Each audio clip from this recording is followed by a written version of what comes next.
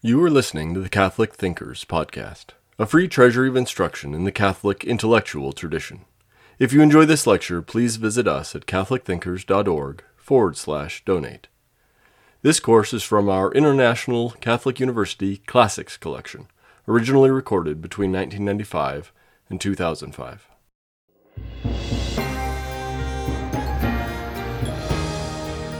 It's now 1940.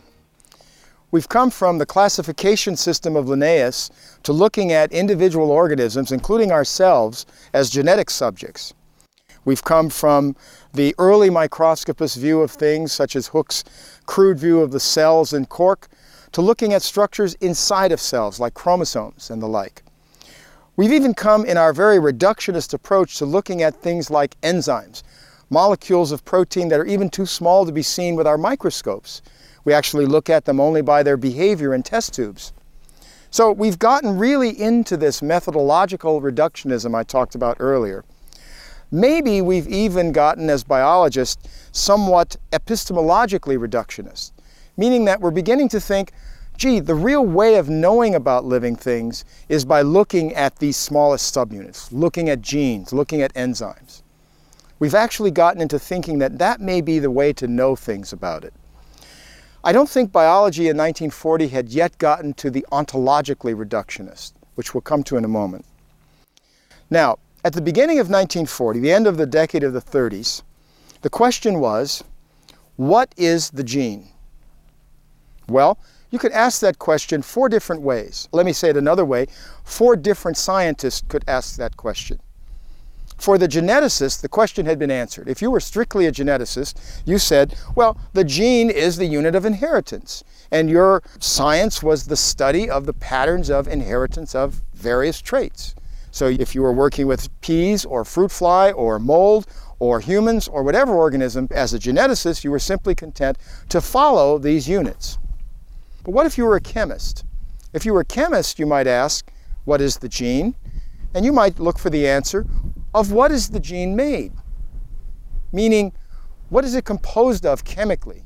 Well, at this point, we already are beginning to understand about what some of the chemicals are that are inside of cells. There's several different things. There's carbohydrates in cells, there are lipids in cells, there are nucleic acids in cells, and there are proteins in cells. So the question from the standpoint of the chemist is, of what is the gene composed? Which one of those components is the gene? You could ask the question if you were an evolutionary biologist. A Darwinian would ask, what's the gene? In terms of, well, if genes are the things that control the traits of species, if genes are the traits of various species, then somehow in evolution, the gene must be influenced if we're looking at species changing. So an evolutionary biologist might say, well, for me, the gene must be somehow involved in evolution. And we'll come to how that comes to be important in a moment.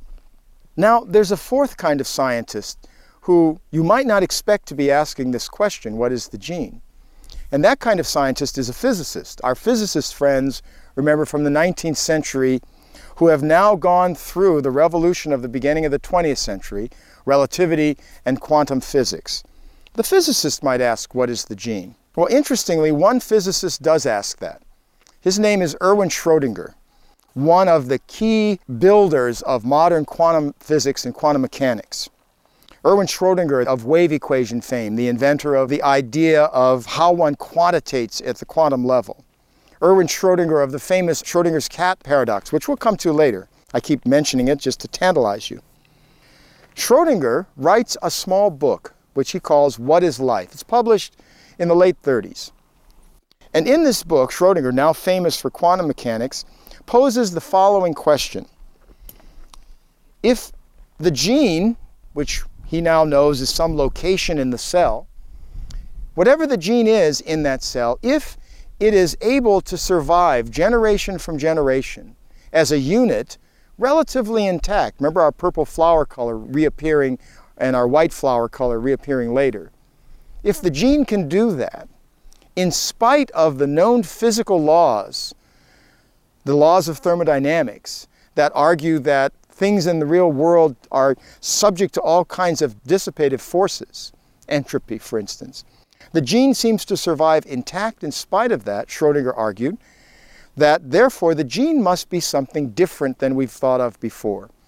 So he actually challenged physicists to be interested in the gene because they might learn new principles of physics from the gene. See, Schrödinger had already developed quantum mechanics, so he's now looking for greener pastures. His book was published in the late 30s, and he gave seminars on this, and one of the people who heard his early seminars on this in the 30s was a young physics student, Max Delbruck. And Max Delbruck will enter our story in a little bit as the father of modern molecular biology, because Max Delbruck is influenced, in effect, by Schrödinger's book and his talks about what is the gene. Now, let's step back a little bit and see what was progressing in the discovery of what the gene might be. In the 1920s, at Rockefeller University, a scientist named Griffith was trying to develop a vaccine for pneumonia that's caused by a bacterium. And vaccines were now known. Vaccination had been present since the work of Jenner in the 18th century and progressed on to the work of Pasteur in the 19th century, who made many such vaccines.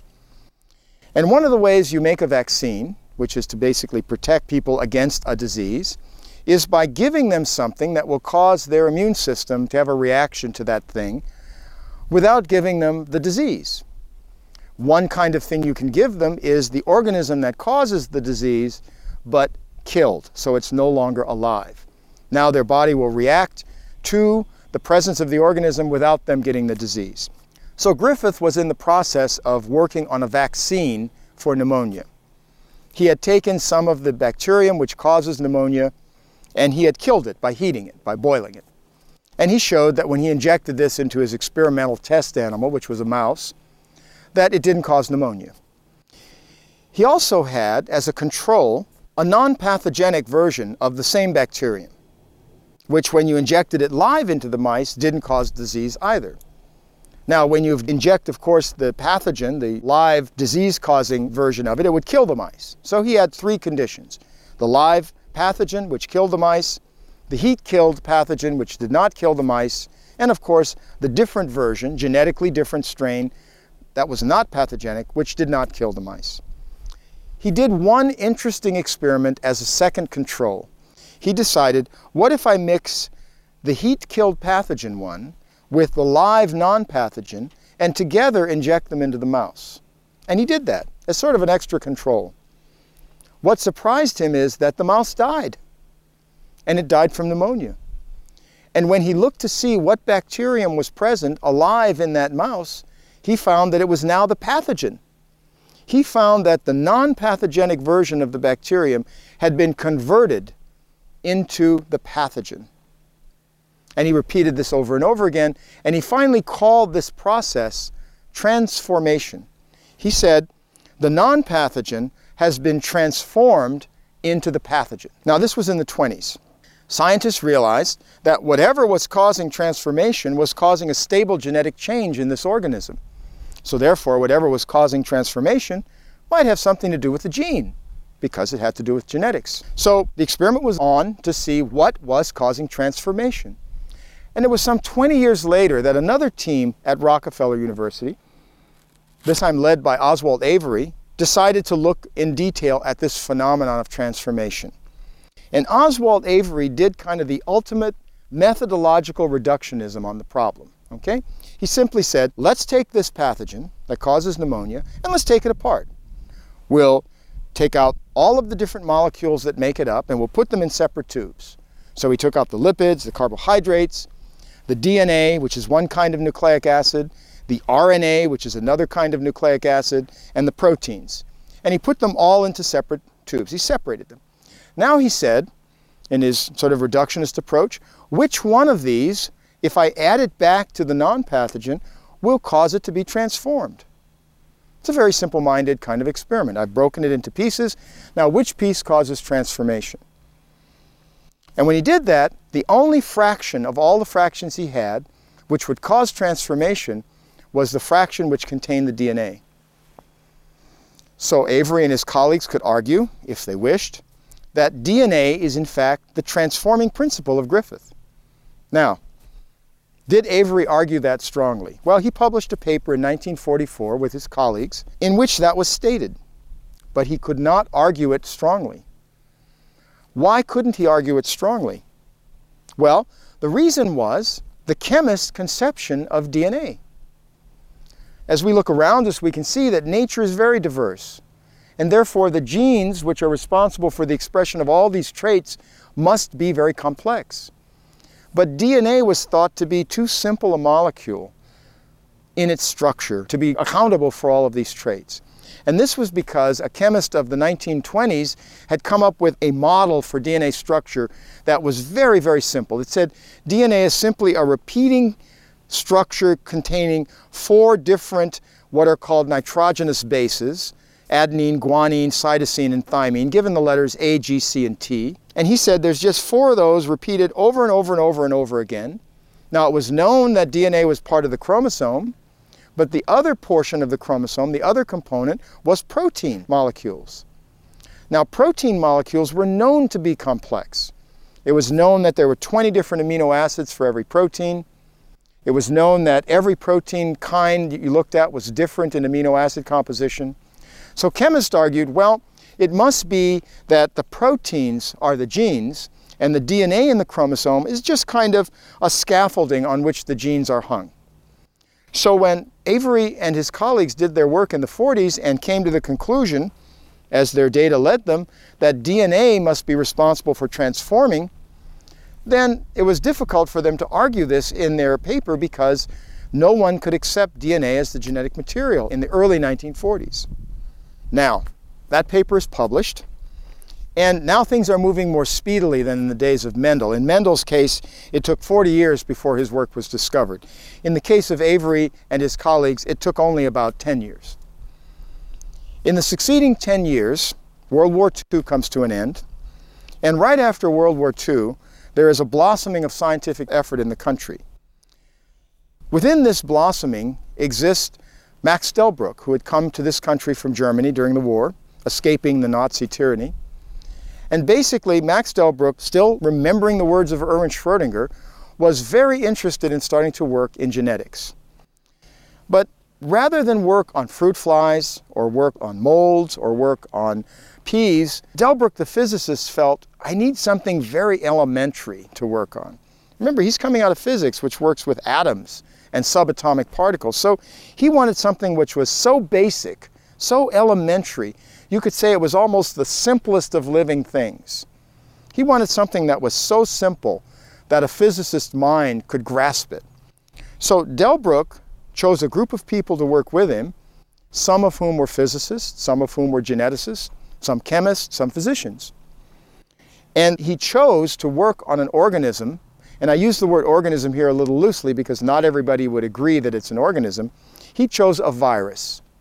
Remember I said earlier, viruses were the only kind of life that didn't have cells as its basis. So it's a little difficult to call them organisms. But Delbruck chose a virus, a particular kind of virus that infects only bacterial cells. They're called bacteriophage, or phage for short. They had been discovered in the teens in France and in England simultaneously.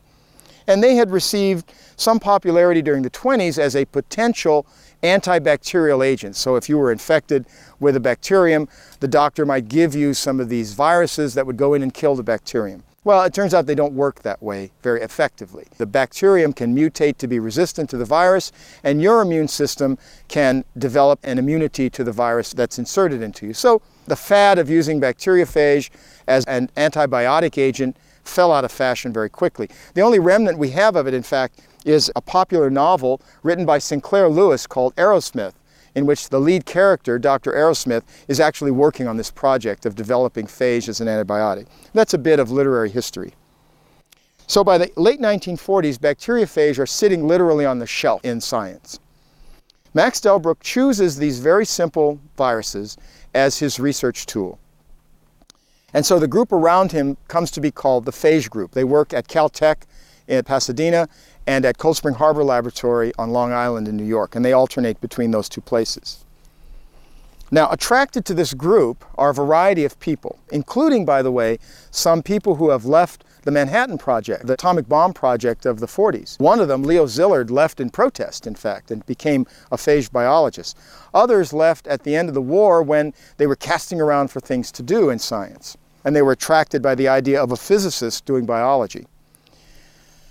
Within this group were two people, Martha Chase and Alfred Hershey, and they did a very famous experiment, famous now. Using this virus, they were able to show that the DNA that's contained in that virus particle, which is the genetic information of that virus, is all that is necessary to make the next generation of virus particles. In other words, they could show in a very cleverly designed experiment which employed for the first time in biology radioactive forms of biological molecules, the radioactivity being, again, a byproduct of the Manhattan Project and the reactors that had been developed. Using radioactively labeled or tagged molecules, they could follow the fate of this DNA and show that it was all that was necessary for this virus to produce a next generation. Now, they published their experiment in 1952. When the paper was published, it was instantly accepted. In fact, before the paper was published, everybody already knew that DNA was the genetic material. They were just waiting for somebody to demonstrate it conclusively. And that's what the Hershey-Chase experiment did. Now, why 10 years after Avery is suddenly the idea of DNA as the genetic material perfectly acceptable? Well, in the meantime, in the late 1940s, our ideas about the structure of DNA had changed. Chemists had gotten more sophisticated in their analysis. And in fact, they could see, using very sophisticated techniques actually developed by one man at Columbia University, Erwin Chargaff, they could see that DNA was in fact a very complicated molecule, at least as complicated as proteins, if not more so. That it wasn't just the simple repeating unit of the 20s and 30s that people thought, but it was very complex. Now that DNA could be seen to be a complex molecule, the Hershey-Chase experiment, and in retrospect, the Avery experiment with his colleagues, was perfectly clear. DNA is the genetic material. This is really the birth of modern biology at this point that we're witnessing. That the understanding that the genetic material chemically is the molecule DNA. DNA, by the way, stands now for deoxyribonucleic acid. I'm not going to get into what that means with you right now, but just remember that word, and we'll come back to an alternate word, a different kind of nucleic acid, in a moment. Now that that's established, sort of the golden age of molecular biology, what people look back on now as the golden age of molecular biology ensues. From about 1952 until the middle of the decade of the 60s, maybe even towards the end of that decade, come a series of discoveries about the nature of the gene. Each of these discoveries, in turn, is a validation of this reductionist approach, a validation of the decision to look at the subunits that make up life, a validation of the decision to use simple organisms, a validation of the decision to plow more and more ever deeply into what those simple organisms are made of and what those molecules are made of. And so it begins to be even more firmly entrenched that the epistemological reductionism is the way to go. That, in other words, what we need to know about life, we can learn from looking at these simplest structures. So philosophically now, biology is buying very much into this because of the success of molecular biology. In fact, we're beginning to border on the ontologically reductionist. We're beginning to think, and some biologists are beginning to speak about, the nature of biology, the nature of living systems, as being all determined by the nature of these simplest structures. I'll come to what I mean by that in a moment. Following on the heels of the Hershey-Chase experiment in '52, very rapidly comes the race for the discovery of how DNA actually looks. What is the physical form it takes? Okay? What is the structure of it? We knew its composition. It's made of sugar, the ribose sugar, phosphate. It's an acid, so it has acidic properties. It's a very long polymer, we knew that. And we knew it consisted of these four bases that I mentioned earlier, adenine, thymine, guanosine, and cytosine, abbreviated A, G, C, and T. Now, what we didn't know is how it exists in 3 dimensions. What does it look like if you could see it? By the way, it's very difficult to see DNA. It's much smaller than the light microscope. It's much smaller than the electron microscope can see.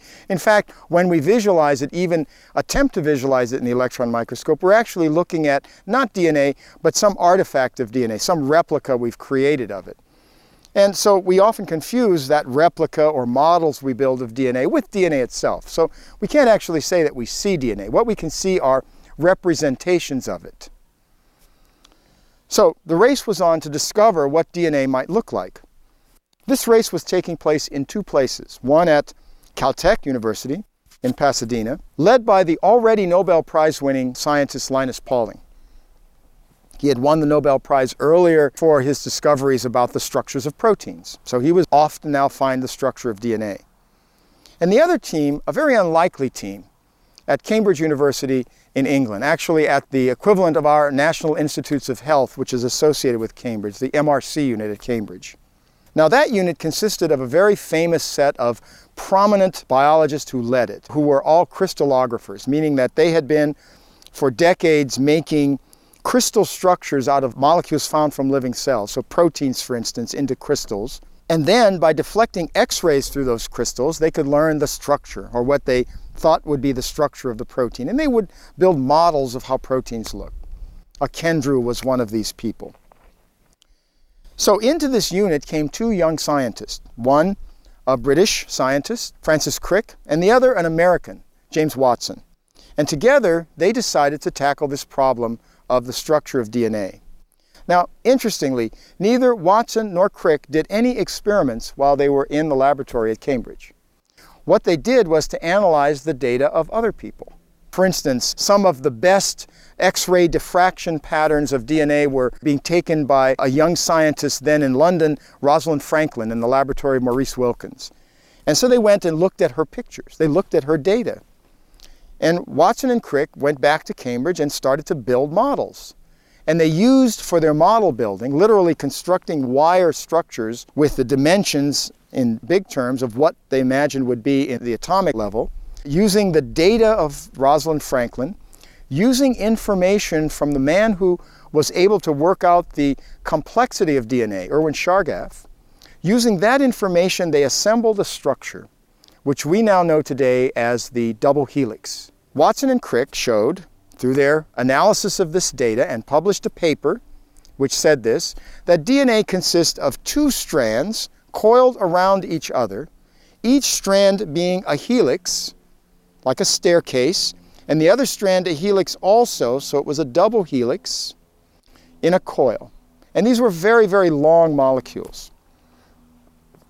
They also said that this coil had certain properties, and one of the very important properties it has is that the bases, the A, G, C's, and T's that make it up, exist in very specific relationships to each other. For instance, every A base is always opposite on the other strand to a T, so it makes a stair step in the ladder. And every G base in the helix is always next to a C. So they said A pairs with T and G pairs with C. And this data came from the results of Erwin Chargaff, who had shown these kinds of relationships in his experiments at Columbia. So using that rule, they were able to build this model, and there's a famous picture of them standing in the laboratory in Cambridge, and Crick is pointing to the model, this wire structure. He's pointing with a slide rule, as though the slide rule somehow had something to do with building the model. And later he said in an interview that the photographer asked him to point with something, and the most convenient thing was a slide rule sitting on the table, so he points to the model with the slide rule. And James Watson is sitting in front. They built this model and published this paper with these AT and GC base pairs. Now notice, one strand has a series of A's, G's, and C's and T's. The other strand next to it has a series of A's, G's, C's, and T's. And wherever an A is in one strand, there will be a T in the strand opposite. And whenever a G is in one strand, there'll be a C opposite it. Now that is a very important feature of the model.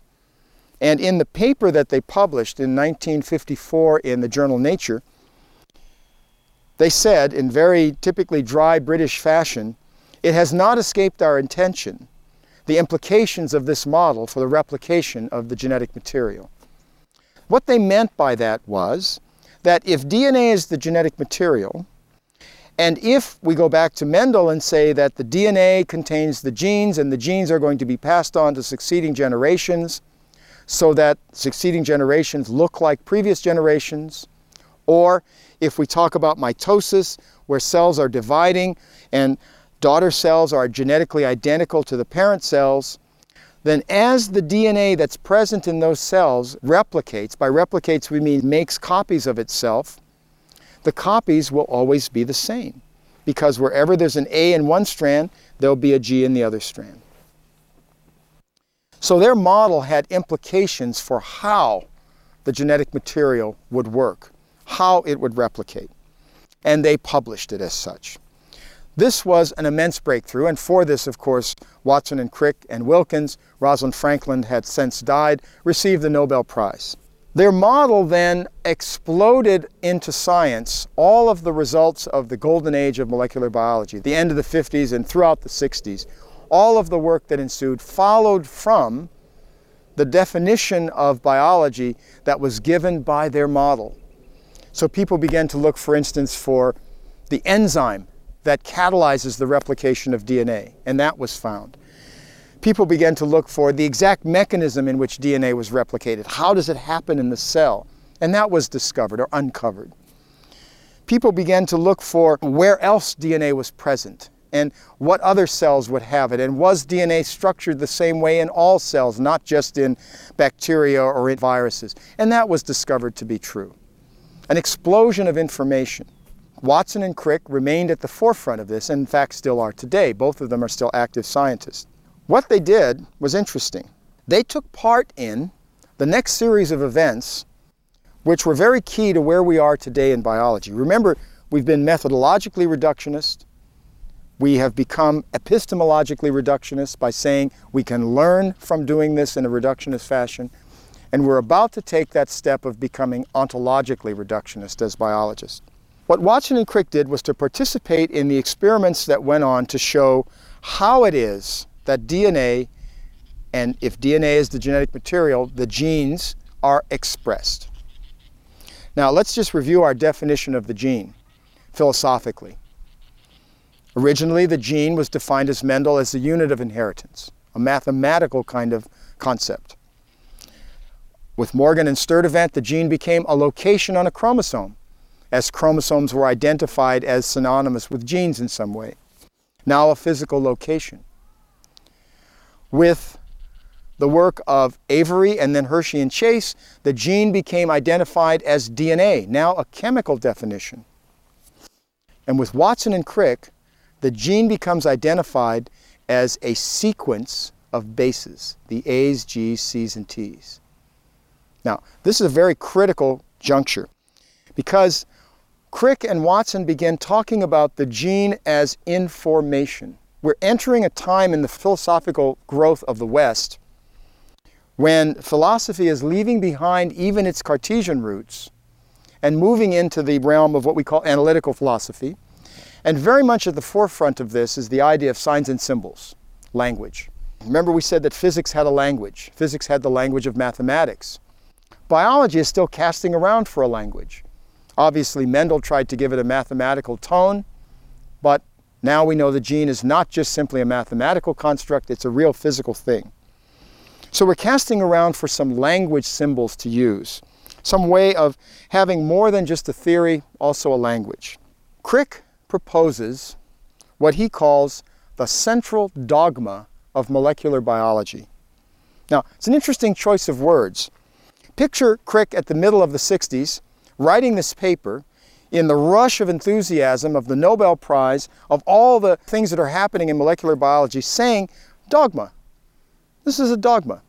Now, later on, Crick says it was a poor choice of words, he said in an interview, but nonetheless, it stayed around. It gives the flavor to this developing field of molecular biology of one that is now becoming more of a system of thought than just a science, right? So there's a dogma to it now. Okay, so Crick says the central dogma. In the central dogma of molecular biology, Crick describes the flow of information in biology. He describes a flow of information going from DNA, the molecule that is the gene, to an intermediate molecule called RNA, which stands for ribonucleic acid, to a molecule called protein, which are enzymes and other structural components of our cells. Crick uses this term flow of information. Now, why choose information? Kind of an interesting side note. If the gene is in fact the language of this sequence of bases in DNA, A, G, C, and T, then if that's so, and we know that the gene is eventually going to determine a protein, we saw that early on in the century, then there must be some way that what's in the DNA becomes protein. So early on, the people like Crick and his associates realized that the gene must somehow contain a code. There must somehow be information that's encoded in this gene that's going to be moved into and used for the construction of protein. Now, the use of the word code is fascinating. Once they realized that there was a code involved, Watson and Crick and the other scientists involved in this, there was a small group of them in Cambridge and in the United States, turned for help to people who were used to using and working with codes. They were cryptologists. It was after World War II. There were a lot of cryptologists floating around with nothing to do. So they got the help of cryptologists. In addition, there was a new field coming into being, the field of cybernetics, which has now led to our computers. And the combination of cryptology and cybernetics lent the language, that is, the English words we use to describe molecular biology. Words like code, information, transcription, translation, encoding. All of these words come to us in molecular biology from the lexicography of cryptology and cybernetics. So molecular biologists were in search of what they called the genetic code.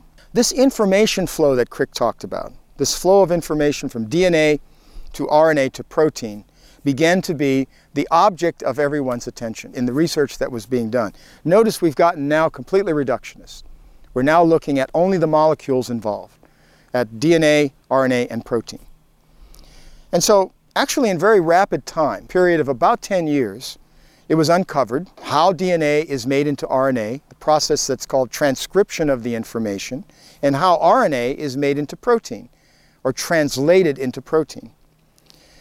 Now, the process of doing that is kind of interesting. Consider DNA as the archival copy of the information. If we can use kind of a library analogy here. Let's say that DNA contains plans to build a sailboat. The archive in the library has the plans you want to use to build a sailboat. So you go into the library and you say to the librarian, I want to build a sailboat, so let me take out this book with all the plans I need to build a sailboat. And the librarian says, no, that's the only copy we have of that, and we have to preserve it, because if anything happens to it, we never can build another sailboat. But what we'll let you do is take the book over to a Xerox machine and make a copy of it. So you do that, and you make a copy of all the plans you need to build a sailboat. The archival book is the DNA. The Xerox copies you make are the RNA. RNA is a throwaway molecule. It's a molecule that the cell makes and then discards, just as your Xerox copy are copies that you make and you can destroy later. You haven't destroyed the original book. So now you take your plans out of the library. For the library, read nucleus of the cell, and you take them to where you're going to build your sailboat. For your purposes, read cytoplasm of the cell. You move out there into your workshop, and you have a workbench, and you set your plans on the workbench, and you assemble all the parts you need, the nails, the screws, the wood, the paint, and you begin following the plans and building the sailboat. Well, the cell does exactly the same thing. The workbench of the cell is a structure called the ribosome in the cytoplasm. And the RNA, which is the plan for building something, comes to that workbench, and all the parts that are needed, in this case all the different amino acids, are brought to that workbench and assembled into a protein. What I've just described for you is the process of translation, or protein synthesis as we call it. So the three steps of information flow are, first, DNA to DNA itself, that's replication. That's step one. That's how cells pass on the information. Then DNA to RNA, which is transcription. Then RNA to protein, which is translation. So Watson proposed this, and then in very short order, All of the steps were discovered, were worked out biochemically. In fact, the genetic code was broken. You can now look in any elementary text of biology and find a dictionary of the genetic code. It tells you that in the DNA, every 3 bases means a particular amino acid for a particular gene. So the bases ATG mean methionine, the bases TTT mean phenylalanine, for instance. And every 3 bases means a particular amino acid as part of this code. Very powerful information to have at your disposal if you have this dictionary. Because this means that now, if you wish to take and read the genetic information in a cell, you simply have to know the sequence of bases in the DNA. And then you can take your dictionary and you can read it. Notice that we now have a language. We have a language. It's not mathematics, it's molecular biology. It's not numbers, it's A's, G's, C's, and T's. We suddenly have a science with a language, in effect. This also has powerful implications for our philosophical approach to the situation. Not only have we been methodologically reductionist in getting here, we've chosen to look at the smallest subunits. Not only have we been epistemologically reductionist in getting here, we've said that what we need to know about life is the smallest thing. But now some scientists are even becoming ontologically reductionist, in the sense that they're saying everything about this is going to be specified by this sequence. Everything about you as a person I can read from your DNA. Now, the next step in the sequence of events involves changes in the DNA. If I look at the DNA of an organism and learn this sequence of bases, I learn something about its genetics. But let's say I looked at the DNA of one of Mendel's purple flower pea plants, and then I looked at the DNA of one of his white flowered pea plants. It turns out I would see a slight difference between those 2 plants. And the difference I would see would be the difference between the purple allele and the white allele. And the difference would in fact be a difference in the sequence of bases at that critical region of the chromosome where those genes were located. So alleles of a gene turn out to be different forms of a gene because the sequence of bases is different. Now, we know about other differences in genes. For instance, there will be mutants of organisms that occur where something doesn't work right. A protein is non-functional. Mutations in humans like sickle cell anemia are a result of the fact that in those patients, all of their hemoglobin fails to function normally. It was shown that this was simply due to a change in the DNA of those patients such that they had a different sequence of bases which produced a different protein, a different kind of protein, a different form of the protein.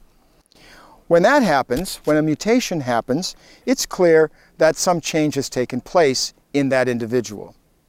Now, people working with things like viruses and bacteriophage and with bacterial cells themselves could show that these mutations that occur, these changes in the DNA, could be produced in the laboratory experimentally, or could be found in nature if one looked around enough and looked hard enough. One could find these differences.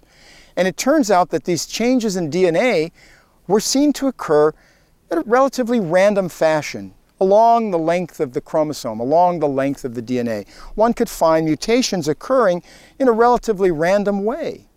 So it appears, I say appears, that these mutations are due to random events, either random events that are a result of laboratory manipulation or random events in nature. In fact, we know that mutations arise in nature because of the interaction of DNA in organisms with mutagenizing radiation. For instance, cosmic rays coming from outer space will interact with DNA and cause base changes, these mutational events.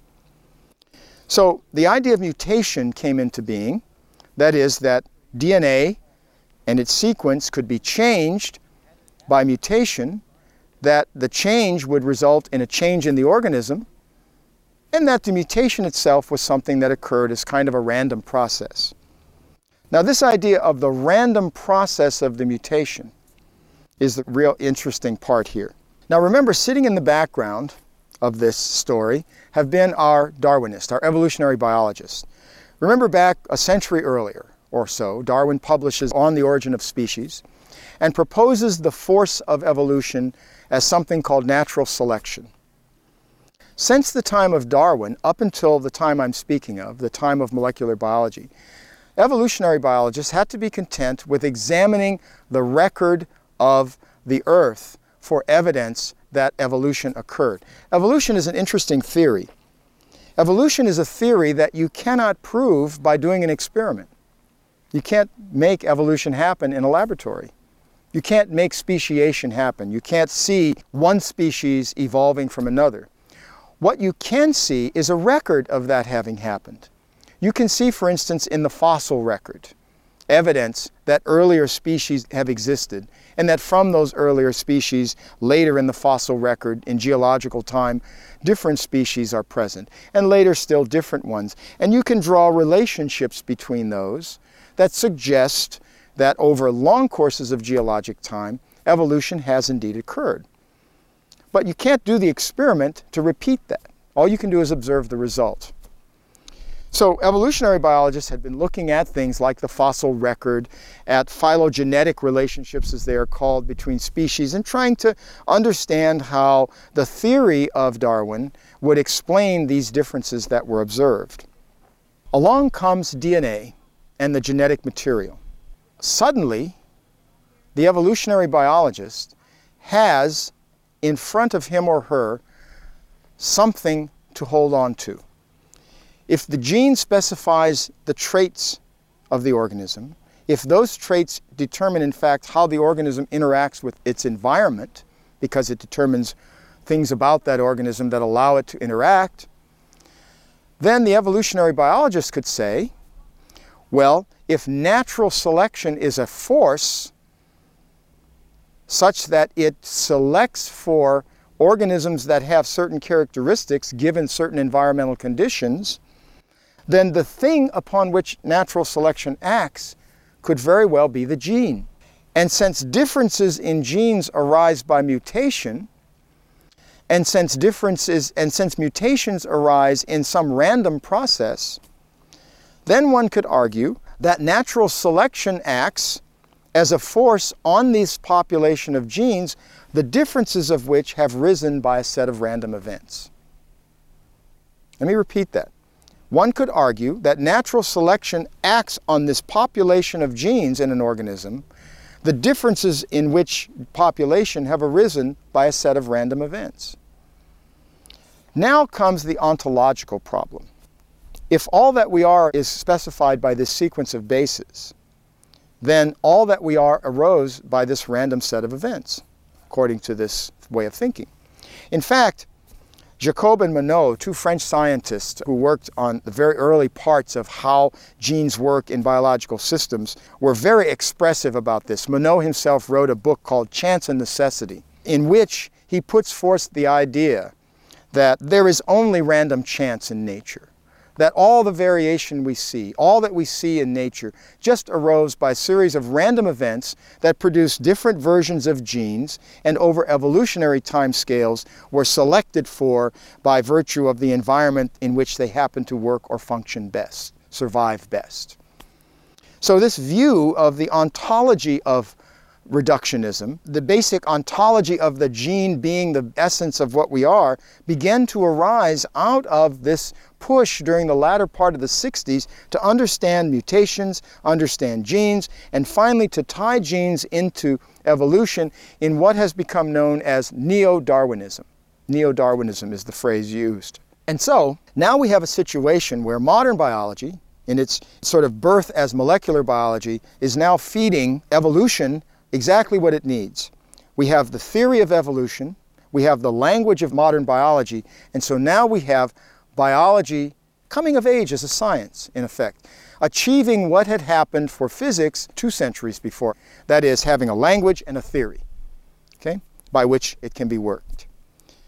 This is a very critical juncture in terms of biology, because biology can now, in effect, step back from its lab bench and look around and say, aha, we have come of age. We are now a mature science. We are just like physics. We have theory, we have language, we have everything it needs to take.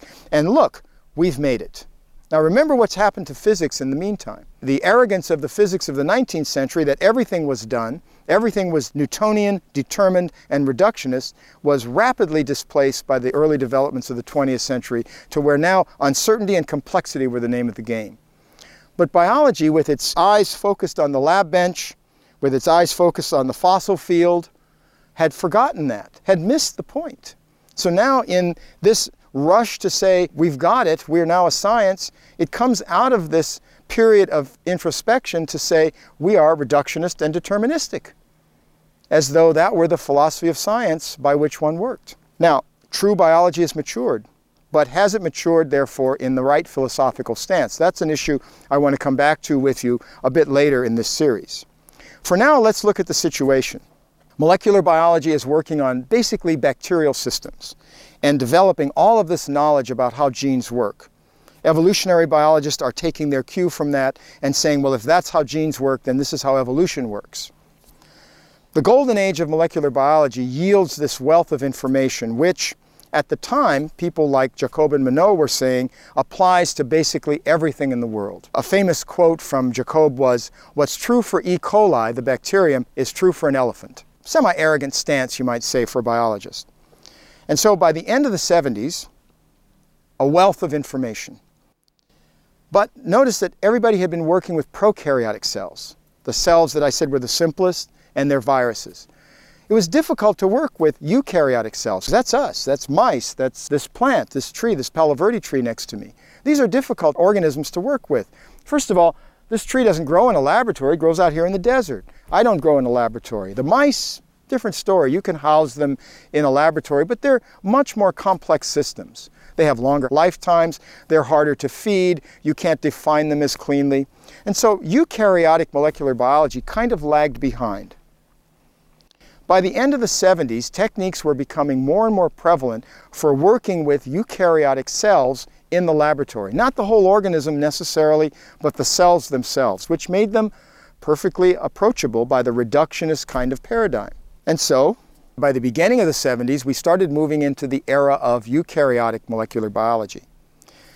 Interestingly, much of what was learned about eukaryotes turned out to be similar for what one saw in prokaryotes.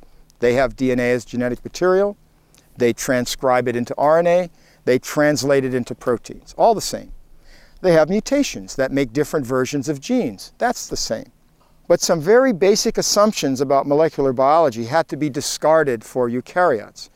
The way in which DNA replicates, the way in which it's organized, the way in which it's actually made into RNA showed to be very, very different for eukaryotes. In fact, we're still in the process of learning this. And what we're learning is that all of these things that happen in eukaryotes are actually reflective of their complexity.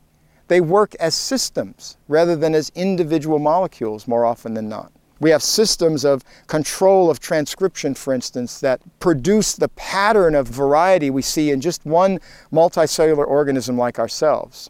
And so the world of the prokaryotic molecular biologists of the 50s and 60s suddenly came crashing in on them when they realized that everything that's true for E. coli is not necessarily true for an elephant, and that eukaryotic cells are actually quite complex, and there is much more to be learned than was thought in the original experiments. Now, it wasn't that everybody was willing to throw away the molecular biology learned, it was that it now needed to be modified and turned into something different. Now, in turning it into something different, the same reductionist, deterministic philosophical approach was taken. I would say that it's probably because most scientists working in the discipline don't really stop to reflect on the philosophy they're using. They're too busy doing experiments. It's really time-consuming to do these experiments, believe me. And so it was that the reflection on the philosophy doesn't take place.